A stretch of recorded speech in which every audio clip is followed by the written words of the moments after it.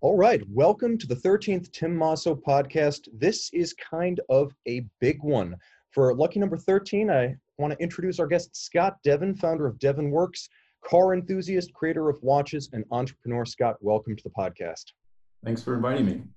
Okay, so here's the thing. To a lot of the watch collectors out there, you're not going to be quite as familiar to them as F.P. Journe and Terry Stern. So if you could just sort of give us an introduction, how did you come to love watches as a collector yourself?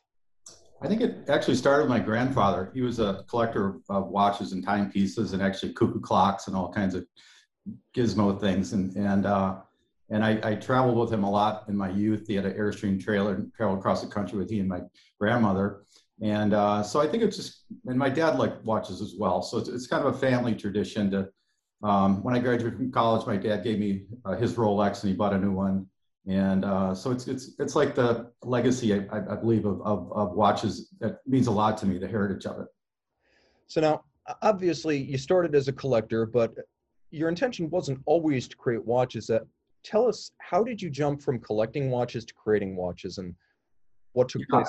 Well, it came about when we did the Devin GTX supercar. And as you might be aware, when people do cars, they also look at accessories. And the designer that I was working with at the time, Jason Wilbur, had this concept for the Tread One, and he was a Honda concept car designer. And I was doing my project in Newport Beach, California, and he was also working on a concept car at the same time at Aria. And the owner of the company introduced us together and said, "You might really want to see this guy's watch. I think it will fit your car."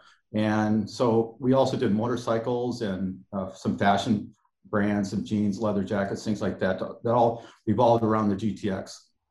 So from those early days, the formative concept for a watch, it's not easy to make a watch anywhere, let alone in the US.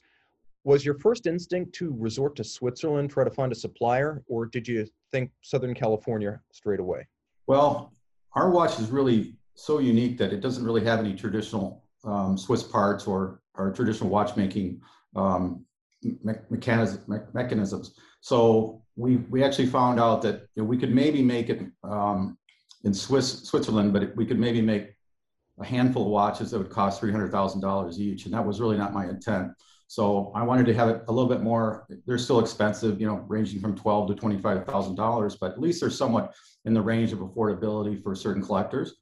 And so we found a small boutique aerospace engineering company in outside of LA in Hesperia, California, and they took the project on. And so really it's derivative of Autospace, or they work for NASA, they work for a lot of Boeing, and a lot of the parts are basically from that industry.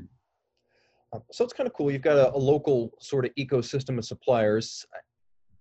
What does Devin Works itself look like? Because a lot of folks online don't really know. They can picture a Swiss watch factory, but at your factory, at your operation, do you have watchmakers? Do you have production facilities? What does it actually look like?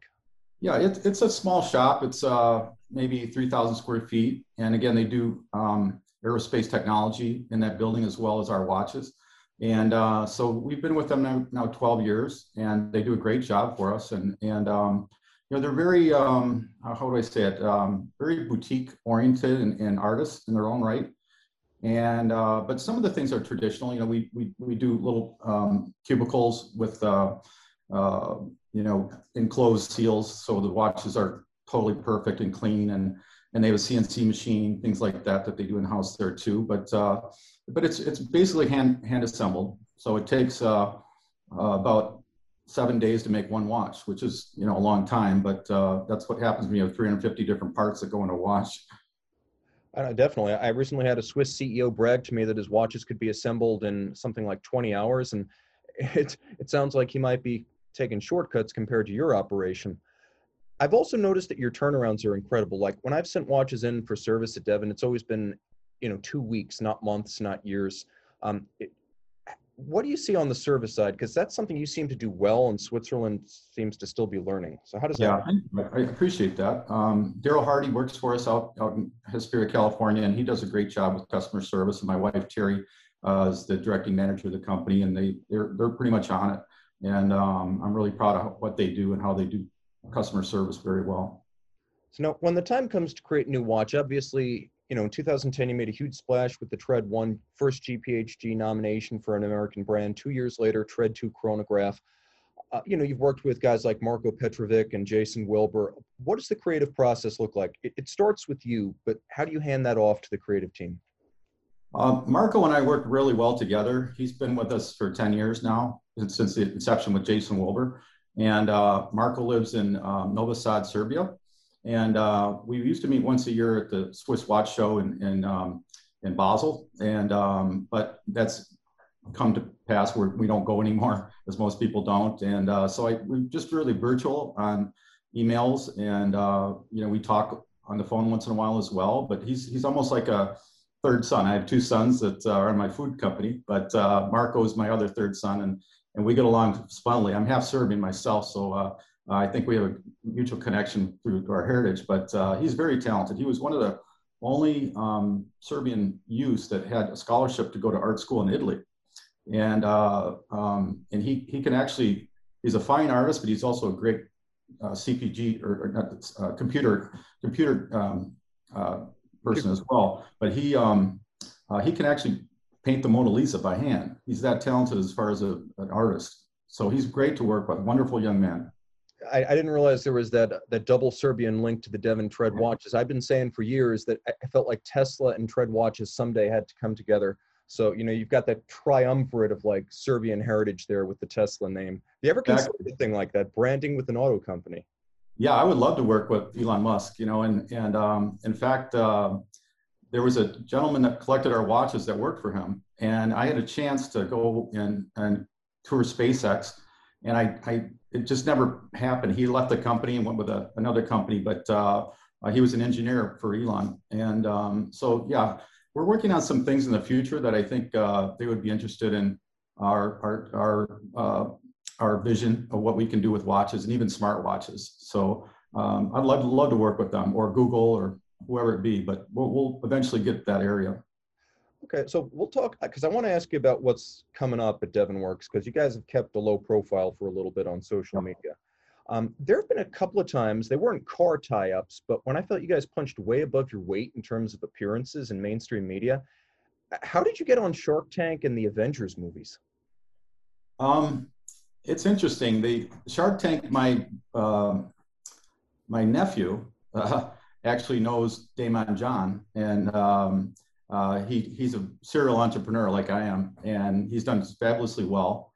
And he got us connected. So he goes, send him. He wants to wear your watch on the show, and I said, perfect. So it's just a connection of mutual friends.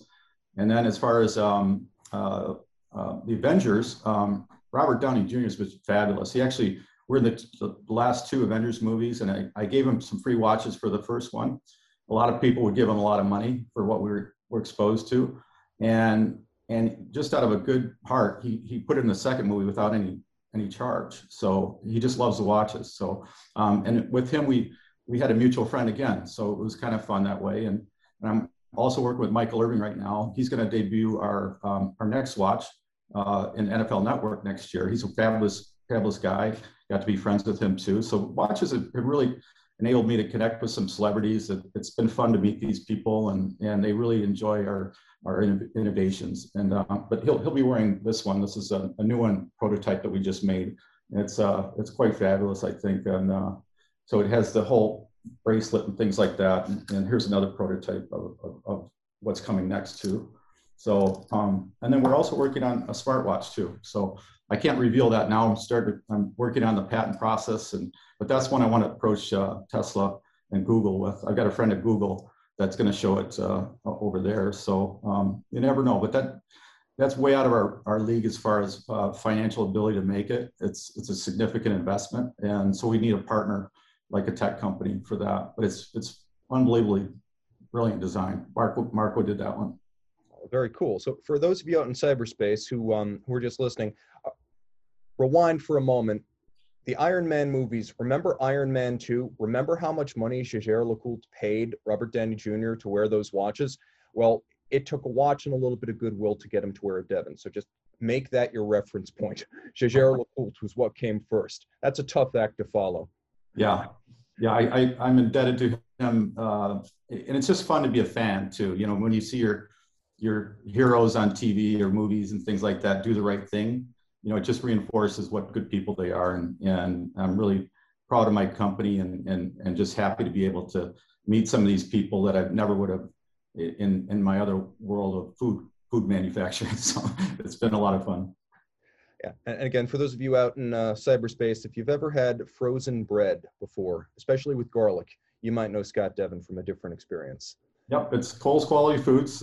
It's been a 75-year-old company, and I'm third generation into it, and we're doing great. Now my two sons are joining the business right now, and I thought they would gravitate towards watches and more glamorous things, but they like the business side of the food business. So I think they know where that's where the money pays for the house. So they're pretty smart. Yeah, I've often said that you can make a small fortune in watches if you start with a large fortune. Yeah, yeah, it's a labor of love, I guess. You know.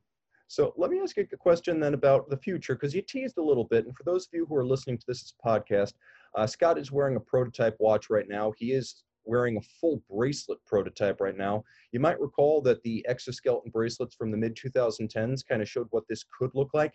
It looks like you're finally coming to market with it. Could you tell us a little bit about this? Maybe not the smartwatch, that's secret, but can you tell about one?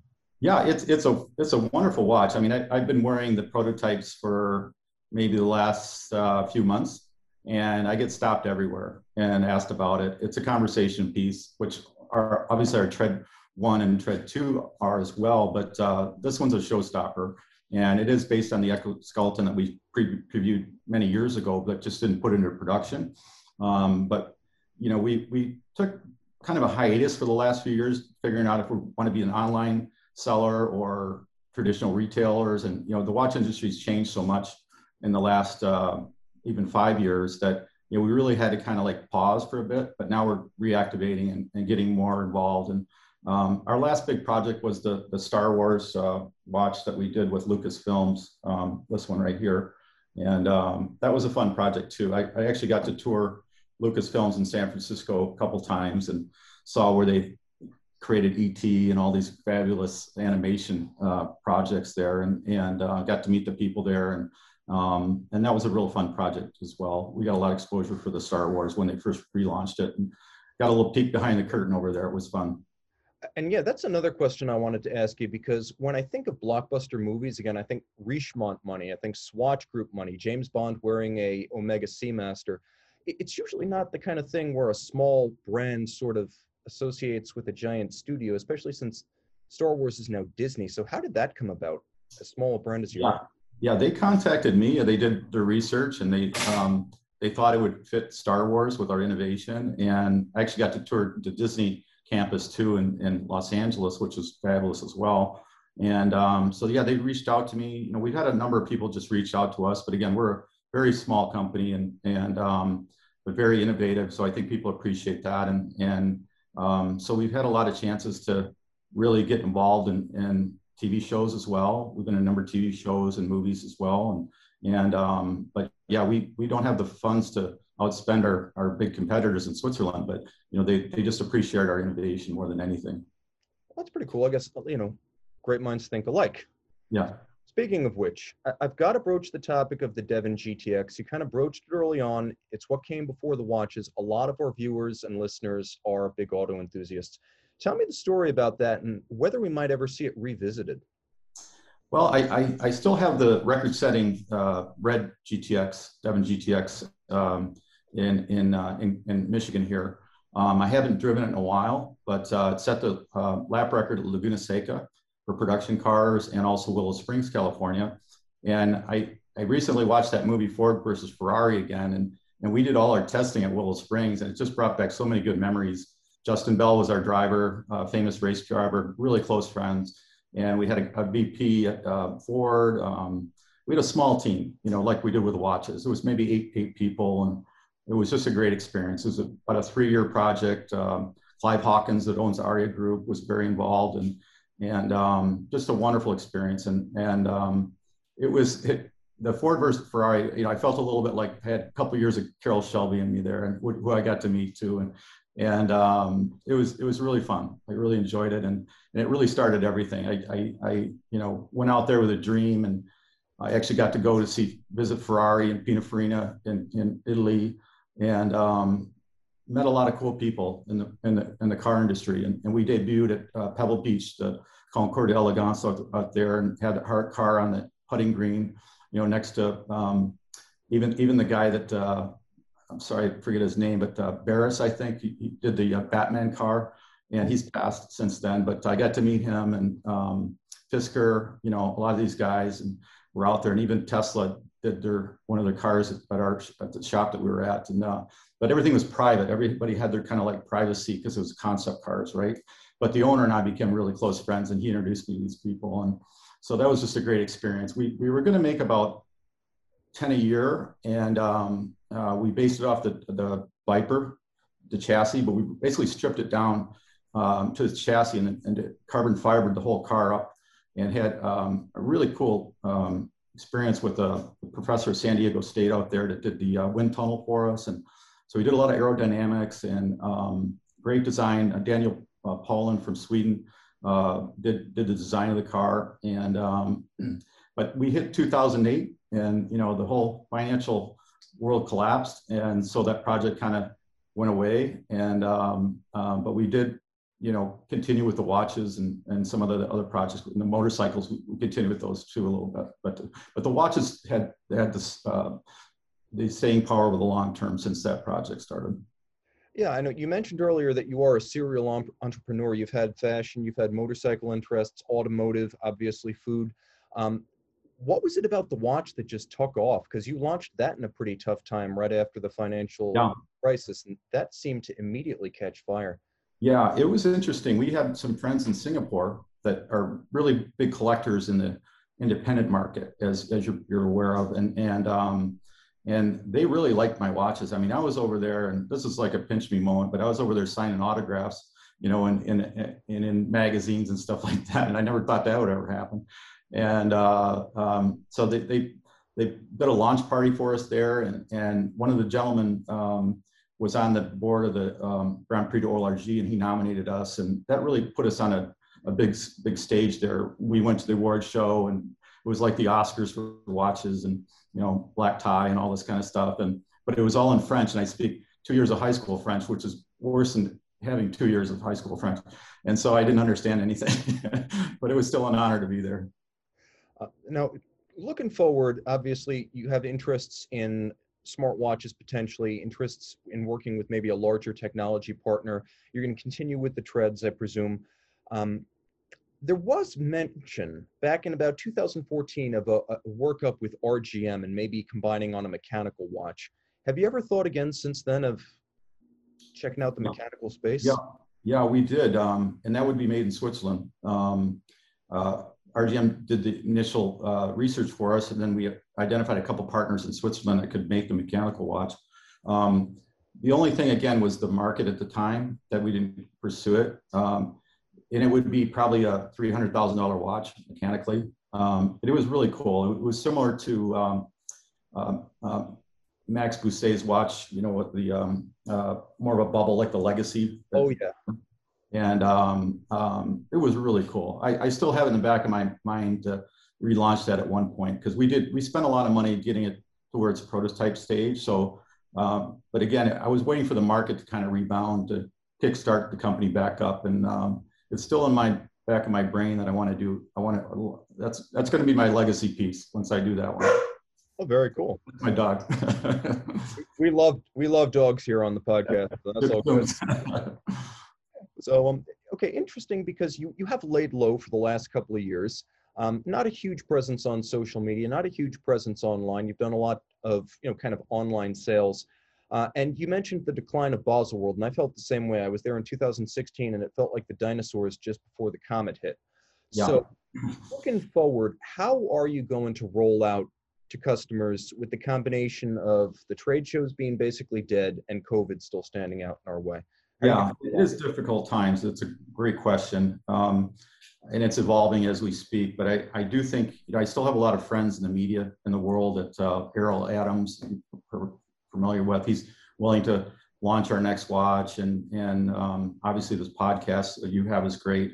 And so yeah, I think it's going to be more of an online marketing type thing, and hopefully we'll do more again with some of our celebrities, ambassadors, things like that to get it going. But right now, we're pretty lean, and we're really down to make, we have some great retailers too still that support the brand, and have a standing base of maybe 25 collectors that will buy anything I make, which is wonderful. And I become friends with a lot of those people. And so we've got a nice core group, and I'm not looking for the company to be that big. We found our niche, and we like our niche where we're at. And at one point I tried to make it bigger, but the watch doesn't want to be scaled up. It wants to be very small based and niche oriented, and very artful. And I think our collectors appreciate that as well, because I think long term, I'm sitting in front of, these are all 01s, by the way, and that it's going to be a good investment long term. Might take a while, but I think they're holding their value in the marketplace. And just in terms of scale, I mean, we often talk about brands like a Longo & Zona making 5,000 watches a year being low volume. What does volume look like at Devon? Like, how many watches, tread 1s and 2s, do you make each year? Yeah, we're hovering around 100 to 150 right now. Our biggest seller has been the Steampunk. We made the Steampunk watch, and we sold out of 150 of these. And we're going to do a variation of this too. I also have a luggage line, again, scaling out the accessory market. I've got a tremendous design. Actually, Marco did the design on the luggage line that matches the Steampunk, and that's another niche that that people are fanatical about. They collect Steampunk like you wouldn't believe it, and so I'm hoping to launch that. I've got a local fella here I live in main time in Grand Rapids, Michigan, where there's a lot of furniture companies based here, and so I have access to a lot of great artisans that are in the area, and I can make these in small volumes here, and I'm pretty excited about that one though too. It's one of those ones. I had it on Pinterest for a long time, and it never goes away. It just keeps hitting, people liking. I'm like, I got to make this thing, So again, I'm excited again because my food company's skyrocketing because of COVID, which, I want COVID to go away. Don't get me wrong, but that enables me to do more fun stuff in the future with the Devon brand. Yeah, no, it's interesting because your volume is low, and I know from your Pinterest, I've seen your Pinterest page, you also have an interest in fine art and sculpture. Have you ever thought of, maybe working with someone like Max Busser of MB&F with his Mad Galleries, or with Art Galleries proper, to maybe distribute through a different channel than traditional watch retail, like a gallery situation? Yeah, Max has probably been one of the best friends I've met through the watch industry, and I respect him 100%. And we've shared some things over the years that helped each other's company, I think, and mostly me. And we thought about collaborating, but he's so busy, with future stuff. He's 10 years out, and I appreciate that. But he's always, I can email him or call him, and he's always available to discuss things. But yeah, I also was thinking about doing a similar thing in the U.S. that he has too. But retail is really tough right now, and so I think again, online and virtual and things like that are the future for our company as well. But tons of respect for Max and what he's done over there. It's just fabulous. I collect some of his pieces myself, and I love his sculpture pieces. They're just what I would want to do too. So we're pretty tightly aligned. You guys, you keep a low profile on Instagram, but I did notice right at the end of 2020, you posted I'm going to call it a horologically themed sculpture that looked an awful lot like the T-Rex from MB&F. Do you have plans to make that little guy? Is that something that's yeah? We did again a lot of research on that, and we put it on pause, and it was cool. It would be a watch that hovered, over a magnetic sphere. It was a sphere. And again, we've got so many ideas, but we're a little bit lacking of funds until recently. So some of these things might be resurrected in the future, but it's and I'm getting the age where my boys are going to take over the company, and so I can do more fun stuff with Devon too in the future. Okay, so now having been in the industry now for over a decade, you got a little bit of perspective. You've met people, you've seen the scene, and you have a general idea of the lay of the land. So as a collector and a manufacturer, uh, what's caught your attention the last couple of years? Up and comers, new trends, model debuts. What's piqued your interest from that perspective? Well, I do think, for me at least, the future where my mindset is, as far as vision, is to team up with technology. And, I wish I could share more about what we're doing, but we're in the process of patenting and, trying to protect my intellectual creations that Marco and I are working on. And, but, I would love to get in that sector. And even at the beginning, I thought, we were not obviously a traditional watchmaker in Switzerland, and really more aligned with technology as far as our mechanisms, and even electric. It was kind of frowned upon at the beginning, electric watch, like that, rather than mechanical. And so the Swiss are very good at marketing and controlling that narrative for, the collectors and things like that. But, like I said, I think we're more aligned with Tesla and Apple and Google in the future. And that's really where I really want to play in that space, rather than, again, I catch myself because I still would want to do a mechanical watch in Switzerland. So I'm not opposed to that, but I think the future is more towards technology. Okay, it's very cool stuff. Now, of course, you're still collecting, and for those of you who are out in cyberspace listening to this as opposed to watching the video, Scott has a huge array of serial number 1 Devon watches in front of him right now. So I can see part of his watch collection right here. But let me ask, going back to your family connections to watches and your time as a collector, and I'm sure you still buy a watch from time to time. What does your collection look like? What are some watches that mean a lot to you? It's funny because my wife asked me that question a lot too, and I'm like going, well, do I buy a Patek or do I buy an AP or do I? I mean, I've got some. I love some of the watches out there right now, and very much the traditional ones as well, as even though we're kind of way out there as far as space age. But I would think, my next watch should probably be from Max. I've got my eye on a couple there, and I'm really close to the Provident guys down in Florida, and I buy through them, when I do my personal collections. But I do love sculpture, and I'm a sculpture artist myself, and so I kind of gravitate towards that world too, and dimensional art and things like that. So. And I just completed my second sculpture. I'm doing one in glass right now in New York. And so I'm kind of gravitating more towards that area, to my personal designs and also my watch designs. And, I really want to go to the next level though now. I'm going to be 60 in June, and I'm like going, okay, we're in the last stretch here, and, where I'm going to leave my mark on. And I just want to do some really out there stuff that cements our legacy as a brand. Well, never say never. Colonel Sanders got his start in franchising in the 60s. That worked out just fine. So given the times we live in right now, you mentioned food's doing really well, but what I've noticed is that not only are people cooking in, but we're seeing just skyrocketing values of luxuries. It's not general inflation. It's not food and fuel and clothing, but it's non-fungible token ownership of digital art, fine art, cars, watches. I can't figure out what's going on, that there seems to be a sudden insatiable demand for investment grade luxuries. Are you seeing that on your side, and what's driving this? I think COVID is a long lasting shift in consumer buying patterns, and I think people living in the home a lot. Obviously, real estate's gone up quite a bit, especially in resort areas in Florida and even northern Michigan, where we're building a house up there now on Lake Michigan. And I just think people kind of reset and take a look at their lives maybe a little bit more holistically, and thinking what's really important.